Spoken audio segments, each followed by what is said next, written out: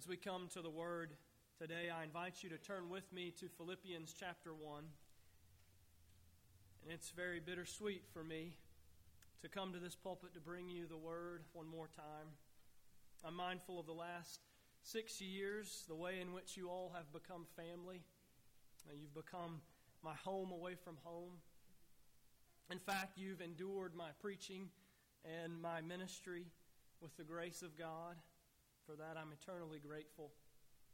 And I believe that that is somewhat of the context that we see in Paul's letter here to the Philippians. I think that's what he begins to get at here in chapter 1. And as he begins this letter, he pours out his heart to the Philippians. Let's turn our attention now to that passage I'll read for us, Philippians 1, verses 3 through 11. I thank my God in all my remembrance of you, always in every prayer of mine for you all, making my prayer with joy, because of your partnership in the gospel from the first day until now. And I am sure of this, that he who began a good work in you will bring it to completion at the day of Jesus Christ. It is right for me to feel this way about you all, because I hold you in my heart. For you are all partakers with me of grace, both in my imprisonment and in the defense and confirmation of the gospel. For God is my witness, how I yearn for you all with the affection of Christ Jesus. And it is my prayer that your love may abound more and more with knowledge and all discernment, so that you may approve what is excellent, and so be pure and blameless for the day of Christ, filled with the fruit of righteousness that comes through Jesus Christ, to the glory and praise of God. The goodbyes are hard. I wonder if you've ever really stopped to take time and think about, why are they so hard? Why are they often so difficult and full of tears? Such a wash and a range of emotions.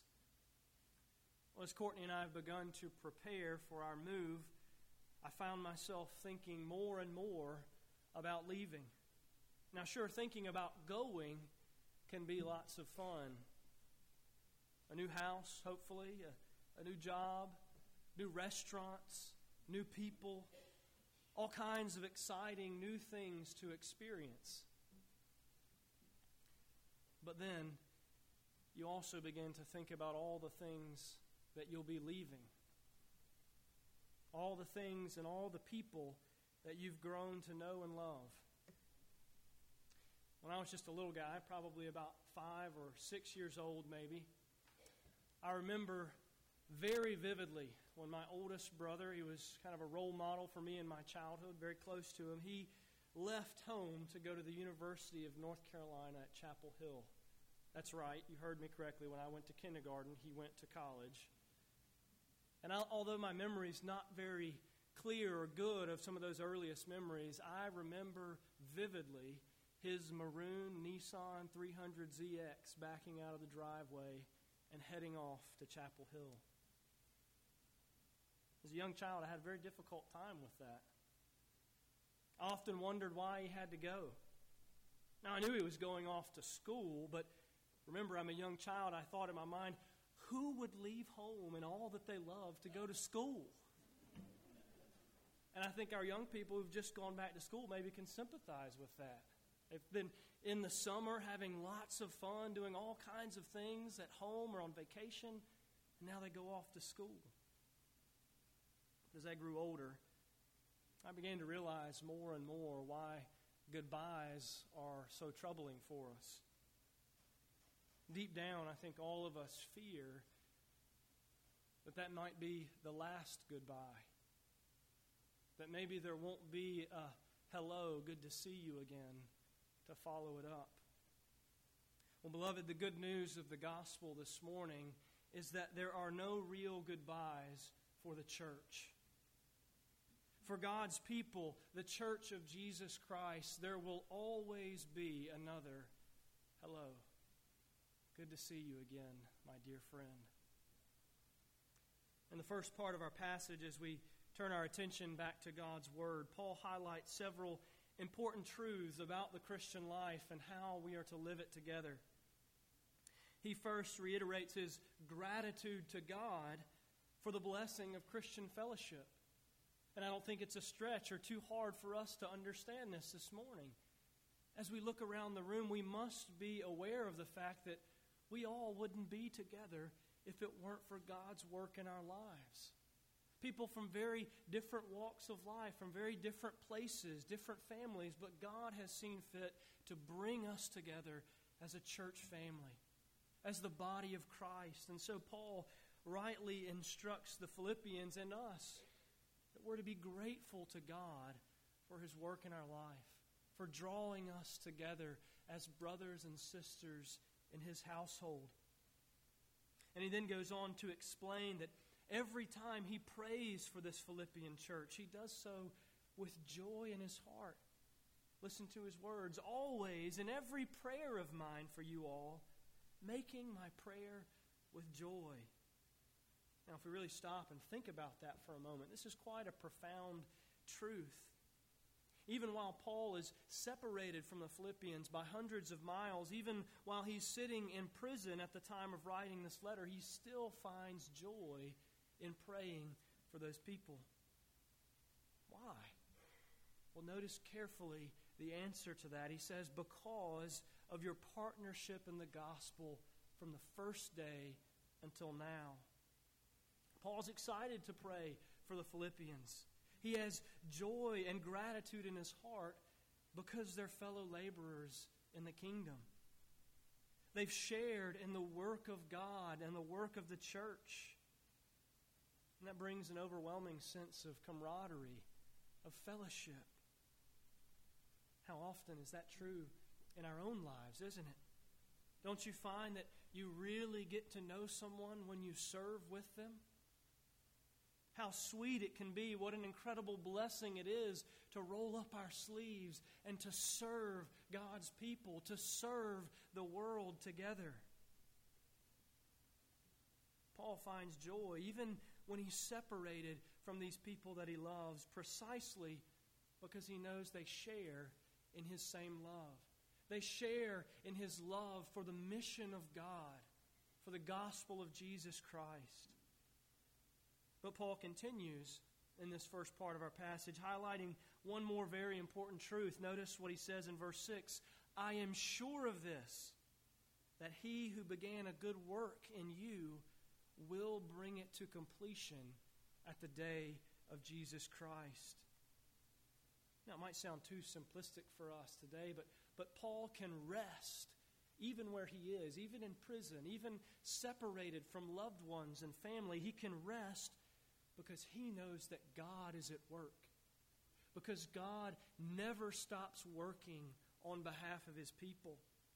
And Paul can rejoice with the Philippians as he prays for them, even though he can't labor in their midst, he can't serve alongside them anymore. He rejoices in his prayer because he knows that God Almighty will finish what he started. That first and foremost, God is the one at work in our midst. We don't do the work of the church. We don't accomplish the work of the kingdom. We join God in His work. We join in His mission to bless the world through the kingdom of Christ. So Paul ultimately finds comfort and hope because God never leaves a job undone. He will never come up short. He will never fail us. And this is important. We must understand Paul may have never seen the Philippian church again. You know, if he were like me, he probably would have been plagued by some thoughts and some doubts. You know, there may be things he wished he could have done with the Philippian church.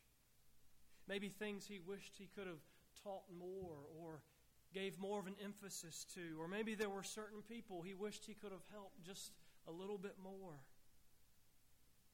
You see, this is a beautiful reminder from the Apostle Paul that we're all partners together in the gospel, but it's a subtle reminder to us that God doesn't need us to finish His work. It's a great privilege. We get to join Him in working for the kingdom. But beloved, He doesn't need us to accomplish what He begun. He teaches the Philippian church that God is the one building your church, Paul says. God is the one building this church. We cannot and we must not forget this. If we do, we'll always be plagued by doubts and worry. Oh, if I'd just done a little bit more. If I just measured up a little bit more. You know, as we transition to the second part of our passage in verses 7 and 8, just as subtle as that temptation is, the temptation to think we need to do a little bit more, there's also the opposite temptation at work often in the church. And that's the temptation maybe to do too little. Now, we shouldn't be plagued with worry and doubt about our gospel labor not measuring up. For indeed, it is God who wills and works through us to accomplish His end. But the only exception to this is when we don't labor for the gospel in the first place. Well, Pastor, how can we know the difference? We're trying to walk a good middle ground. We don't need to worry about have we done enough. But we also need to avoid the temptation to do too little. I think Paul helps us with this tension again in verses 7 and 8 now. Notice how he begins this passage. He says, I hold you in my heart, for you are all partakers with me of grace. It might seem simple, but the first question that Paul would ask the Philippians, that he would ask you and me today, is, are we a partaker of God's grace? Simple as it sounds, that's actually the most profound question you will ever ask yourself. Have you been a partaker of God's grace? Well, the first thing to ask is, do we know what grace is? Do we really know what God's grace is? Well, I would ask, have you come to understand that you're a worthless sinner apart from the love of God, apart from the love of God in Christ? That we're all of us, in desperate need of His compassion, of God's mercy. That no matter who we are or where we've come from, we will never measure up in ourselves to be good people. It simply will not happen. We are not good people deep down. And if we recognize this, then have we come to understand that God's grace is something that He gives to us merely out of His good pleasure? It's not a transaction or an exchange that we make with Him. God gives us His favor, in other words, not because of anything in ourselves, not because of who we are or what we do. You know, He doesn't even give us His grace because we think we want it or need it or desire it. God gives us His grace simply and only because He loves us in Jesus Christ. We have found favor in His eyes, and He sets His affection upon us in Christ. And beloved, there is nothing in all the world that can divert that affection. Nothing can change God's mind. He looks upon you in Christ as a precious child, someone whom He holds so dearly. It's what Moses of old learned in Exodus 33, where God revealed Himself to him on Mount Sinai, saying, I will be gracious to whom I will be gracious, and I will have compassion on whom I will have compassion. And the same Apostle Paul, who wrote our letter this morning, adds an important teaching in Romans 9. He says, so then, as he quotes that passage from Exodus, he says, so then it depends not on human will or exertion, but on God who has mercy. None of us can say then that we're worthy of God's love. And equally as important, none of us especially can say that we're more worthy of God's love than someone else. And that's the beauty of grace, isn't it? We don't deserve it. But alas, God has chosen to pour it out freely upon His people. Those who believe that Christ has been raised from the dead, those who confess that Jesus is Lord, will be saved. There's nothing that can take away the grace of God. Have you experienced that joy then? The freedom that God loves you in Christ. There's nothing in your hand that you must bring. Simply to the cross of Jesus must you cling. And if you have, then you'll count your life as nothing for the sake of knowing Christ, like Paul says later in this book. You'd be willing, like these Philippians, to suffer with the Apostle Paul. Notice what he says next, that the Philippians have joined him, both in his imprisonment and in the defense and confirmation of the gospel. Did you catch that? In short, the Philippians aren't ashamed of Paul or the gospel. Now let's contextualize for a moment. Let's bring it up to 2018. How would you feel if Barry or I wound up in the Moss Justice Center next week? I think we'd probably be wrestling with the tension of, I don't know, do they deserve to be there? Maybe. What happened? A pastor of a church in prison? And yet we see, because of the work of God in Christ, these Philippians aren't ashamed of Paul. They're not ashamed because they know that he is preaching the gospel. They're not ashamed of who Jesus is and what he has done on behalf of his people. Though he's in prison, though he and the Philippians have been threatened with public ridicule and shame. And brothers and sisters, I would warn us, I think that day is coming. More and more, when we as Christians, simply by being Christians, will be ridiculed in the eyes of the public. We will be scorned and shamed simply because we follow the Lord Jesus Christ. Will we be ashamed then of him? Maybe that's a way in which we might be doing too little for the gospel. I'm preaching to myself here. Are we overly comfortable with our lives? Are we content in this modern Western America, this land of plenty and wealth? Have we forgotten that Jesus promised his disciples that they will suffer, that they will find persecution from the world? If the world has hated me, Jesus said, they will hate you. Now, thankfully, Paul doesn't stop here. This is not a guilt trip from God that you need to suffer more. Paul explains his motivation for this in verse 8. Look there with me. He says he yearns with the affection of Christ Jesus. You see, Paul is willing to be expended. He's willing to suffer, to lay down his life for the gospel, for the Philippians, because he has experienced the affection of Jesus. Paul has experienced this love of God in Christ. He's been made a child of God. He's been given all of the rights and privileges and blessings that a son of God deserves. And so now he has a new affection towards the Philippians. He's willing to be beaten and imprisoned and to suffer anything precisely because he knows that's what Jesus did for him.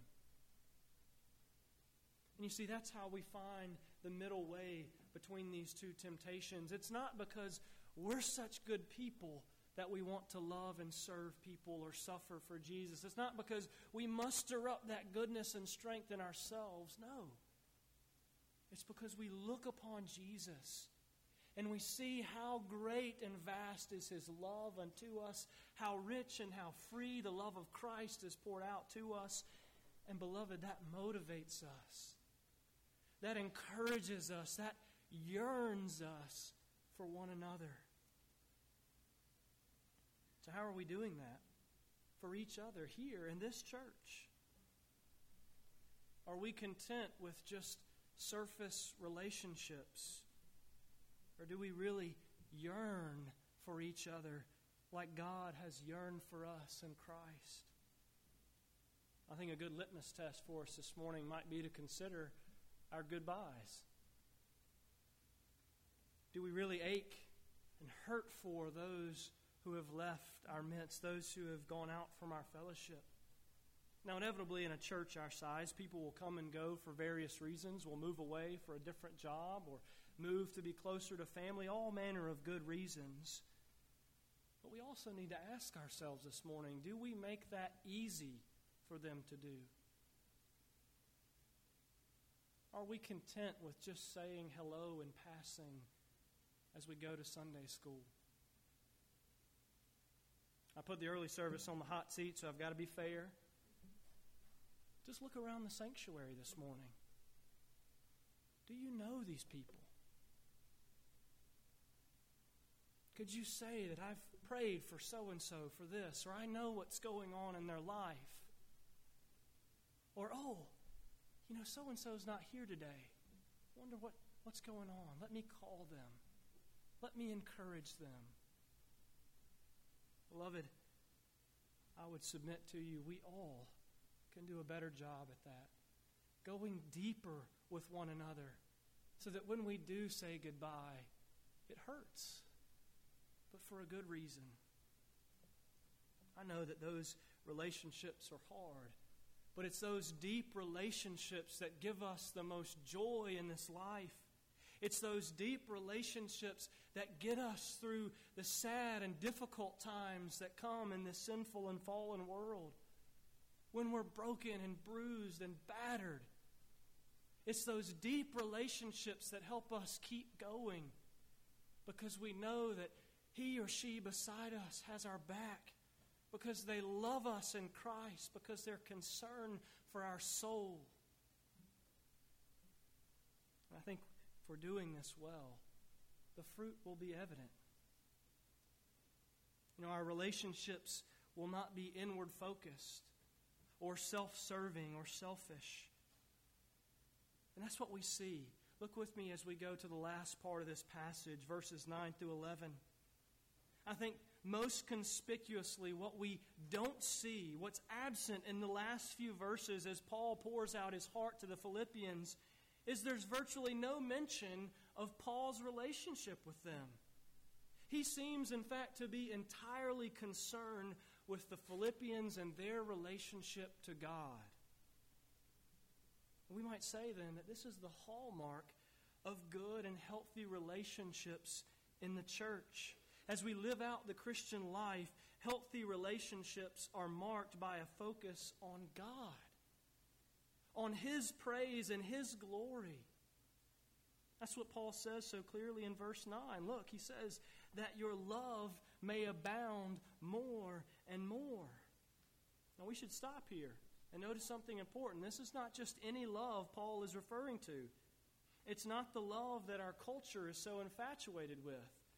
Just dump whatever meaning into that word you want. Decide for yourself what love is. It's not that kind of love. And it's not Paul's love for the Philippians. And it's not their love for him. No, it's ultimately their love for God and His love for His people. Paul wants them to grow and to abound and to know and be rooted in God's love for His people. That He has set His affection upon His people. That He is doggedly and determinedly loving His people. And so he says it's not just any love.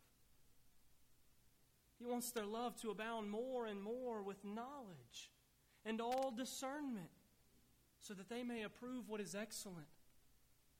As we've already heard from the psalm this morning, that they might know the commandments and testimonies of God. Like God's people of old, they could look at that long history of the Old Testament, how God time and time again loved His people, saved His people, how God is pleased to serve us. He's not a puppet master. He doesn't look at us and say, you must serve me. You must do this and you must do that. God looks at us in His love and says, I've served you. I've come to lay down my life for you because I love you. And Paul is pointing this church, he's pointing us to the love of God. He wants us to grow in this love that's rooted in the knowledge of God, this love that can discern truth from error and approve what is excellent. Ultimately, this love that causes us to be pure and blameless, not because we're perfect, but because we're pure and blameless in Christ, the only one who is perfect. So Paul alludes one more time to a very important truth. He's already mentioned it in verse 6, but look at verse 11. He says to the Philippians, I want you to be filled with the fruit of righteousness that comes through Jesus Christ. Did you hear that? Listen again carefully. He wants this church to be filled with the fruit of righteousness. It's not their own righteousness. It's not our own goodness, beloved. It's the righteousness that comes through Jesus Christ. It's the free gift of God. And God is able to do what He says He will do. He who began that good work in the Philippians and in our lives, He will bring it to completion. Paul's highlighting the sovereignty of God. It's not the work of the Philippians. It's not our hard work in this world that results in this truth. It's God's hard work in our lives.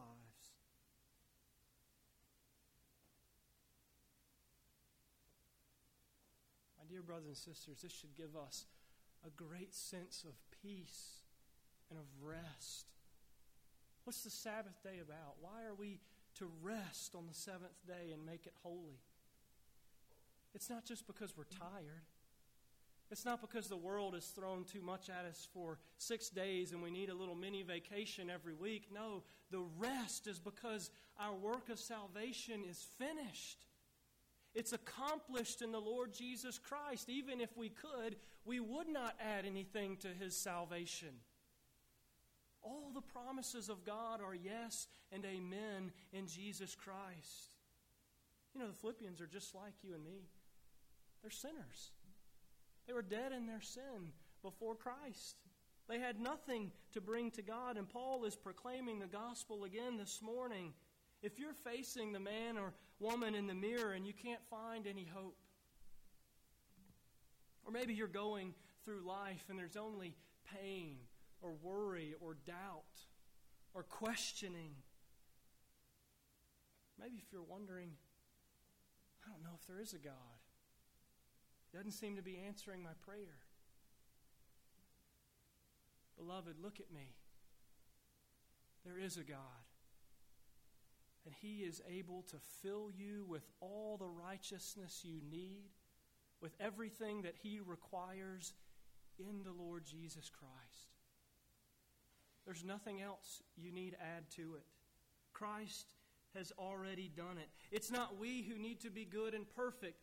Christ is the one who is good and perfect. All you need do is rest in Him. And He's calling out to us today. Repent.